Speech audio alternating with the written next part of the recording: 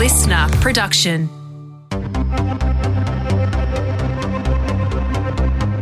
What are the rules of hacking? We've spoken about nefarious hackers wanting to steal your data, and even what I do is considered hacking, but I get paid to do it, so it's now considered legal. But where's the line? And what happens when you cross it? What happens when you mix technology and what people perceive to be hacking of computers and systems with physical systems? Like drones are cheap these days, you can go and buy them. People have pools. You can use chemicals from pools to make explosives. What happens if a hacker combined those and attacked something sensitive like a school? What could be done to stop that? Possibly nothing. Because ultimately, hacking is taking any device or function or system and altering its purpose to your means.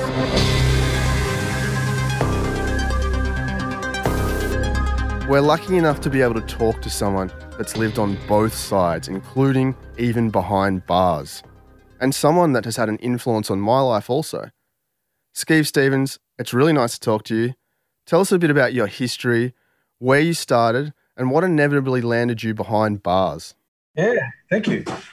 I started probably hacking around 85 when that was like bulletin boards. I used to run bulletin boards and things like that.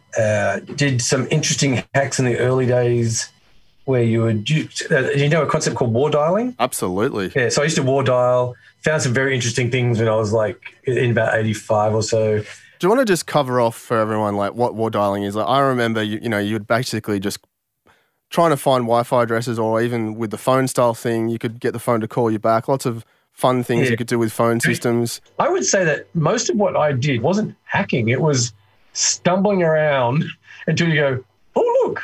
Like the biggest hacks we did at Monash and everything were just using pretend X Windows logins, and network administrators and very senior people would run along, try and log in. It wouldn't work.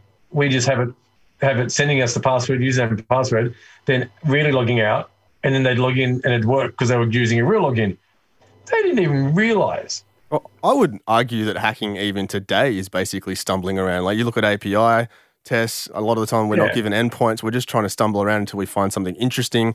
Once we find something interesting, we try and see what we can accomplish with it. And it's just an effect of curiosity and then actually seeing what you can do. I mean, we had Apple IIs and microbees in 1987, so at school. So it was fun having access. And I even kind of human hacked my way into TAFE in the sense that I went down, I tried to enroll. I was only 17, 16 or something. And they're like, you can't enroll this. I went, where does it say I can't? And they were like, crap. So I've got all these adults in this class and a kid sitting in the corner of me, and they're like, how did you get in here? I went, I applied. How, what? And I'm like, they didn't. I'm always what you call a rules lawyer. Tell me what the rules are and I'll figure out a way to break them legally, you know? Exactly. So that extends to everything in our lives, people in our profession. So, I buy a car, for example, and I want to get some more horsepower out of it, and I end up with a broken car 3 years later. But the act of tinkering it, the act of making it better, the act of improving or changing its function is intrinsic to my own life. I want to talk a little bit about, you have, in my opinion, from what I've heard about you and I've read about, you have this intrinsic, like you said, trying to define the rules, and if there's a way around those rules, fine. But also, generally, you've been trying to help people. For example, the reason why you went to jail, you were actually trying to show these people that they were potentially using things that they shouldn't be using, and the information was accessible very easily, and you were trying to demonstrate. It was a weird situation because I wasn't, at the time, but I was never really angry about going to jail. It's one of those things where, I remember one thing my mother said a long time ago, and I got spanked for something that I didn't do. And I said, but what if you find out I really didn't do it? And she goes, well, but that's all for all the times you did and I didn't get caught. And I was like, I can't follow that logic. So going to jail for this one, I didn't get caught for the hundreds of hacks before it. So I don't even mind getting parking fines these days because I know that I've done dodgy parking 1,000 times and those odds are pretty decent. Balancing the karmic tails. Yeah, I did. I was actually in Melbourne. So the whole hack thing going to jail was I was in Melbourne. on behalf of a news organisation recording interviews with freaking and everything, and a bunch of hackers down there. We were looking at things like that. Now, while I was down there, I was staying with a few girls, and I was hacking away, playing around, doing all sorts of things, filming. And then some hackers approached me that I knew because I was more of a grey hat in the world. And they were like, hey, this thing's happened. Oh, we've got thousands of credit cards and everything. And they're like, this is like a gold mine, even, because it's like not just credit cards. And that was the problem for me. It was credit cards, expiry dates, it was names, it was addresses, it was date of births. It was like not just a credit card, it was everything for identity theft equivalent. And I'd already previously worked for a couple of ISPs, and we'd reported something to the federal police, and they just went, unless it's over $500,000 in something or other, we're not interested, we have no resources. And I was like, God damn. That's quite an important point there. Like, so people have their information there, and this is early days in data and information. Very early. You've sent the data to the police. You've tried to do the right thing. They've said, bugger off, we don't care. And now you said, you know what, people are at risk of getting hurt. And then, because you're concerned about these people getting essentially abused and the monies and hard work taken away from them, you've then gone and contacted 50 journalists with this information. So I sent it to everyone because I was at uni, and I was doing journalism at the time, and I was I'd done journalism and psych, but I was back in Sydney teaching journalists about the internet because they're just starting to get on. And I knew a lot of journalists, and I was writing for Australian Personal Computer, I was writing for PC Magazine, I was writing for heaps of different magazines. And so I sent this email to all of them with the whole credit card list. So that's when it was great because the articles went everywhere. And I think the court document showed that there was like $400,000 of charges done on these cards. But the good thing was that the banks, having been exposed, because the banks tried to claim damages of hundreds of thousands of dollars to me for them having to reissue cards. And I'm like, excuse bloody me, you wouldn't have even told people and hope they just didn't notice stuff on their statements. So that's the only way. My way was to get the banks to actually cancel everyone's cards. No one would be liable. A little bit of inconvenience why people couldn't use their cards and things like that, but they wouldn't be massively affected.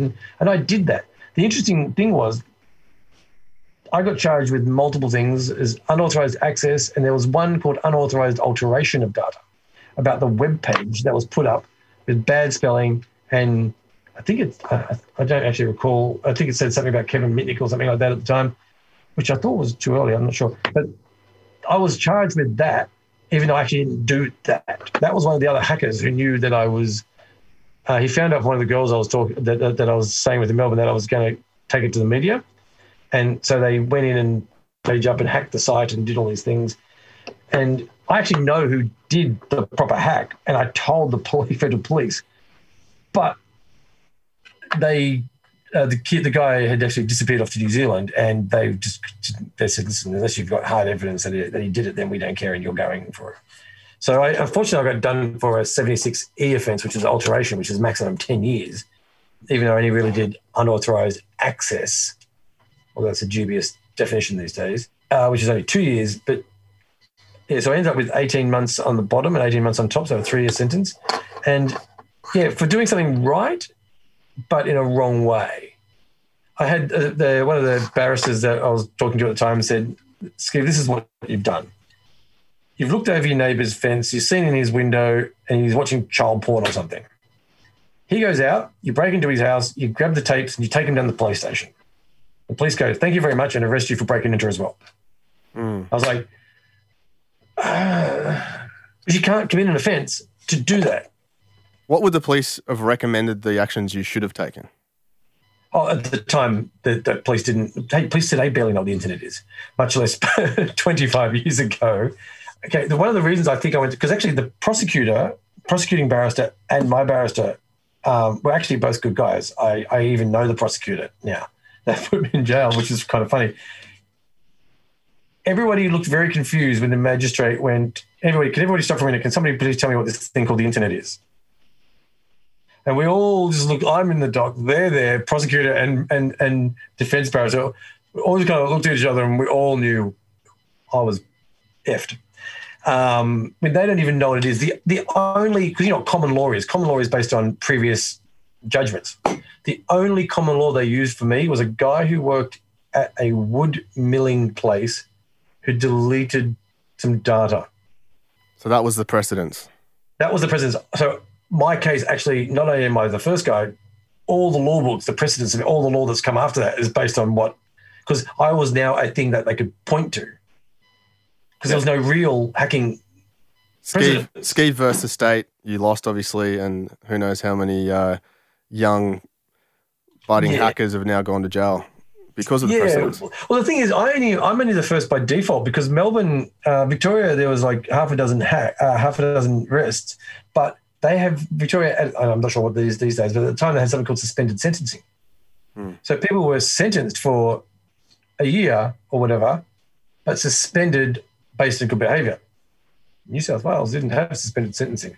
So it was do not collect anything, go straight to jail type of thing. And there's nothing, because they were going to ask for an ankle, what do you call it, home detention for me. But the magistrate she didn't understand, she didn't care. I did not know that. So I'm actually very lucky then. I've had a suspended sentence myself. Yeah, but so that was in Tasmania. So had I been in New South Wales, which is basically where I grew up, things may have changed a little for the worse for me, I guess. So you would have actually gone to jail because we don't have suspended sentences here. Thank you, Tasmania. Let's jump around a bit. So you mentioned that, back in the day, things like phreaking, the phone systems, they were just so open. I find now, let's look into the future. One of your passions is future crime, future cybercrime, future technologies. Me personally, based on the organisations that pay us to look at whatever they're asking us to test, I find just as concerning holes in modern technology, and particularly it's moving so quickly these days. A great example, an organisation recently paid us for an app that basically transact over $1 billion a year, and we're able to find a backdoor into it that essentially enabled us to take control of the applications, redirect funds wherever we needed to go, and those doors still exist. So, it's great that these developers are creating all these new platforms, and the speed of technology is fantastic, and it's generally improving our life, kind of. Although if you watch the new movie Social Dilemma, maybe not. What's the answer to this? Like, we try to tell people to bake security in from the start. We tell them to put processes in, but how do we have all this amazing growth without enabling the next, guy to take control of everything? Okay, so I've got some problems with this, because I speak at conferences about all this sort of thing, and my biggest problem with cybersecurity is that, for the most part, it's bullshit. In that, today, if you've got your computer, Mac PC, you can go and choose whatever software you want to install on it to try and protect yourself, right? Mm-hmm. So, but if you've got a cochlear implant or a pacemaker or a Tesla, do you get to choose the cybersecurity software that's defending the device? I mean, there's already been demonstrations of pacemakers being breached. Yeah, I've already done it. I've done it. I've already done it myself. It was funny because someone said to me, "How did you learn how to hack a pacemaker?" I went, "Go to eBay, type pacemaker, and buy one. They're $200 or something." They weren't hard to figure out. Very simple commands. And my logic went, well, I doubt the doctors are going to cut you open to do any changes, so it's going to have to be controlled by radio frequency to do this stuff. And I thought, let's figure. Yeah. So I mean, I killed someone 3 or 4 times by literally, can I do this? Make this pacemaker stop? Oh yeah, I did. Oh well, they'd be dead. We figured out how to. The most scariest way is when you can get people to kill themselves. So we figured out how to remotely hack an insulin injector, which I could just make the settings say blah, and they would just keep pushing the button, and then just overdose. So to me, it's just technology. Now, going back to what I was saying is that people who make stuff like Tesla make beautiful cars. Why does anyone on the planet think they're capable of cybersecurity? Why does these people that make pacemakers are the most amazing medical engineering? Who thinks they're really awesome about cybersecurity or RF security? They're not. So the problem is that these people are making amazing devices with their idea of security. And there's no security companies involved. I would like to see law that anyone who made a product with some sort of connectivity had to engage a professional security company. So it could be Tesla, and when you boot it, it comes up and says the Norton blah, blah, blah. Or be able to, like these days, you can, with your cars, you can get Apple CarPlay or Android Auto, and you should be able to install your own software to do that. But how many vendors of hardware, IoT, and all these things can you go and get your own security software for? Nothing. But yet we've got stupid things. So one of the biggest risks in the world at the moment is IoT, in my opinion. The weaponization of IoT is absolutely, utterly terrifying.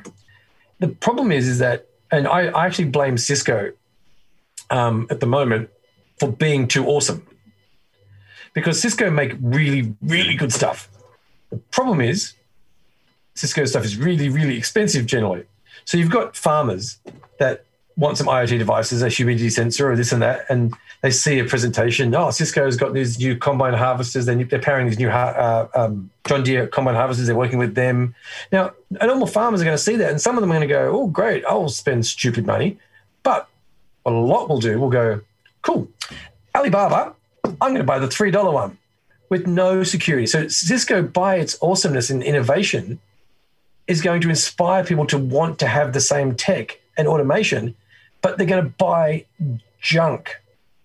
And that's going to leave our critical infrastructure, our food supply, our farms, all these irrigations, all these things absolutely weak as.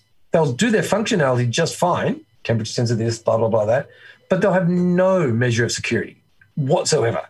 Cisco's fault in this is absolute critical proprietary things, like even routing protocols and other things they do not share. And that's the problem, is they're awesome and don't share. Tell me someone who's got cybersecurity skills that A, is even decent at that, there's not many of those, who has B, IoT, embedded hardware understanding, that's very rare as it is, and C, understands agriculture. Because you don't want no nerd playing with your farm. You want someone who has an understanding of agriculture, whether or fisheries, because they're starting to use those devices in oysters and all these areas, whether it be in mining. You need someone who is a miner, who knows cybersecurity, who knows embedded things. Tell me where, and that's so you could extrapolate that to medical. I need someone who is a pseudo doctor who's cybersecurity and to make sure that these devices are safe.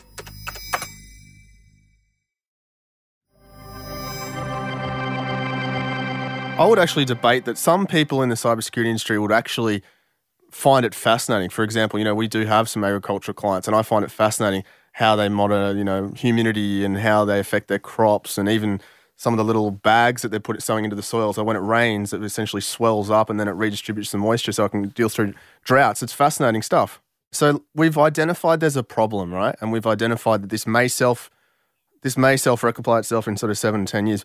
You talk about future tech, you talk about future crimes. What can we do right now? I actually don't. Ah. So while I am a futurist, I never do futurist talks. I never do future tech talks. Why? The problem is that most people are living in about 2015's understanding of technology. There is so much tech that is here today, from EEG. So we do presentations to the military about thought triggers of terrorist triggers by using like different headsets and things like that. You can just go and buy for $400, and you can think the right thought, and it will trigger an event. These are all tech, brain-computer interfaces. This is now here. Just no one knows about it. So it's not future tech. I spend most of my time talking about today. That people don't even understand today, much less worry about tomorrow. I mean, there's some amazing things coming out at the moment. And not only just amazing things like you're saying that are coming out today or tomorrow, but the ability for everyone to do that. My favorite example is the Emotive, E-M-O-T-I-V. Yep. They've got a headset 10 years ago. There's a video on YouTube. Yeah, and they were controlling the RC cars and stuff. Yeah. Driving a car by thought 10 years ago. Well, and you're like, ouch, because that's supposed to be an Australian company. So if you imagine how much progress they've made in 10 years of what you can do by thought, Elon Musk's new cerebral implant thing, like, yeah, sure, that's interesting, but we can already do lots of things. And people go, oh, self-driving cars. I'm like, and? Because that video of the guy driving the car is irrelevant because he's not driving the car. He's driving the laptop. The laptop could be connected to a space shuttle or a jet fighter. It doesn't really matter what it's connected to. That's just what that laptop is outputting to. So when you think about it, it could be thought-controlled train. Doesn't matter what it is. This is 10-year-old technology, and this is what people like the military and others don't even comprehend, that you can just go online for $300 and order one of those headsets now. Well, the coolest thing is there's enough information on YouTube or anywhere you look that you can actually go and learn these things right now. Yeah. And some of the projects, the DIY projects that people are doing are incredible. There's a guy in Canada and he's made his own MRI machine. It's incredible. So that's what I'm saying. I talk about now that people don't even know how to use, as opposed to worry about what's coming next year. Because if you can't think about today and even catch up on the last couple of years of what is possible, what you said before, I disagree with a little bit. Like, you want to work with partners who might understand mining or pipelining. It doesn't work, because it's like doing a double degree at the moment. It's useless. I can do a computer science degree and a law degree. That's not the law of the law of cyber, or vice versa. That requires you to assemble both streams of technology and you to attempt to innovate. I actually agree with you, but I think that is intrinsic to what makes a good cybersecurity professional, knowing a bit about everything. And you immerse yourself in that world. And I mean, if you go and talk to our staff, that's what we're doing. But I still think it's important because, like you're saying, you'll have a 10% understanding, but it's still important to go and collaborate, in my opinion, with experts in the field, because they've done it all their lives. Whilst you can innovate and you can come up with ideas and you can, like you're saying, you used to know the rules and you like to know the rules. And I'm exactly the same. You tell me a set of rules that looks ironclad to a lawyer, I'll imaginate my way around it. And I love doing that. And I love making them rewrite 40-page contracts, which were originally 2-page contracts, because I keep throwing a bone in there and it does their head in. If you want to protect humans from what you called before human hacking, you need a psychologist. You need to understand where the weak points are of humanity. And I've had a great time learning all about this, the habits and what humans will say yes to and no to, and how to manipulate that in your flavor. And that's really fun, breaking people. But cybersecurity is a fairly holistic problem, and it's a pretty complex problem that you've got to be working on people. The cyber guy is not a firewall guy. There's one key statement I make, though, and I think companies need to reorganize.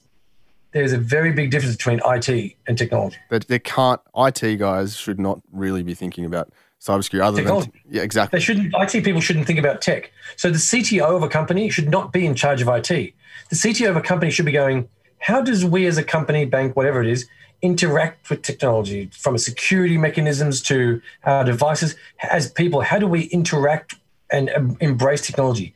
Then you get the IT guy to build the infrastructure that runs on. They're not the same people, right? The CTO should be someone who does understand psychology, people, how people, like the whole BYO junk revolution of like letting people buy anything they want. It was just a stupid thing, but I know why it happened, and I understand that. But the problem is that organizations assume that IT knows technology, and they don't. You take your average Alexa down to your average support department and go, "Can you help me with my light bulb or my Alexa?" And they're going to look at you going, "What?" One of my favorite things to say when I go and talk to a board and they bring their IT guys in is exactly this. Look, your IT guys since 98, 2000 have now been asked to not only look after people's computers, but the sprinkler system, the HVAC systems, the phone systems, and they're just so overworked that how are you going to ask them to bolt on cybersecurity as a thing? They don't have the skills. They don't understand it. They don't understand the physical, the social. It might be the most secured network in the world, and kudos for them for building it. But one human who is trained or manipulated to use it falsely gives me complete access to it. All right, we've talked heaps about the problem. Tell me, what is your biggest fear over the next 5 years? 12-year-olds with $10 of pocket money going down to Bunnings, buying a Arlec remote control PowerPoint, and boom. So I'm often quoted in the last year or so saying, I believe we'll have a school massacre in Australia in the next 12 to 24 months, but it won't be with guns. It'll be some pissed off 12-year-old with a bunch of PowerPoints that, he goes, those bullies or that stupid teacher, leaves, waits for an event, a triggered event, if this, then that. If I get a D, then boom, type of thing. The thing is you can automate like previous things. You need big crime gang who's selling lots of drugs. You need protection people. You need logistics people. Militaries need logistics people. Everything, protection forces, security companies.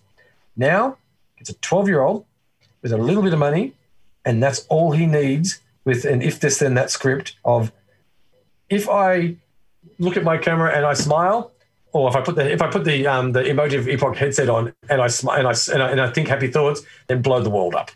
And people don't understand. They're going, "What do you mean?" I'm going, "Well, these are just a PowerPoint."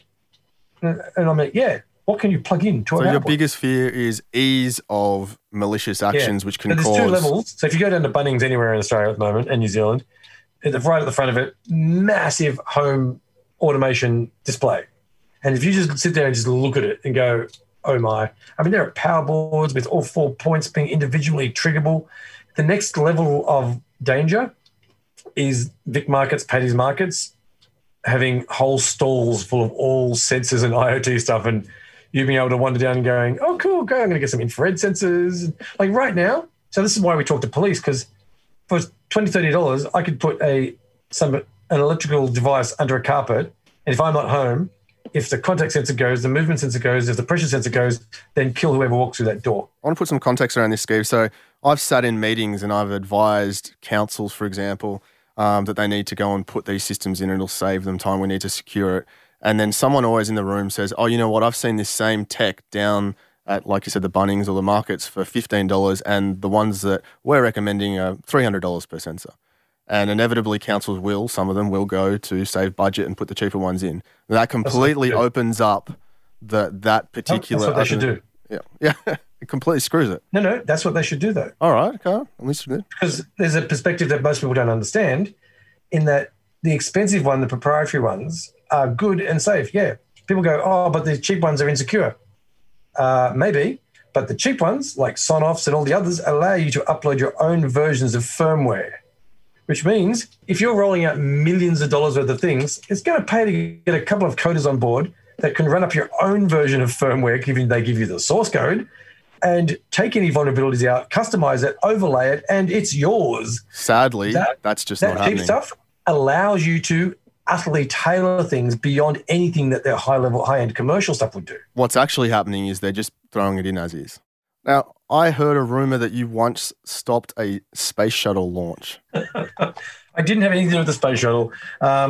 What we did is when a space shuttle takes off, it goes to space, and for it to take off, there's a bunch of protocols, and one of them is if you know anything about space shuttles and spacecraft, when it comes back towards the Earth, if it doesn't enter at the right angle, it literally can bounce off, right? Or come crashing down too quickly. Yeah, so with the margins of error of the approaches that they can have, they have, like in the US, they have about, I think it's last count, I think it was like 7 different air bases, depending on the approaches they might get stuck. They don't always go where they need to, and they have all these different air bases.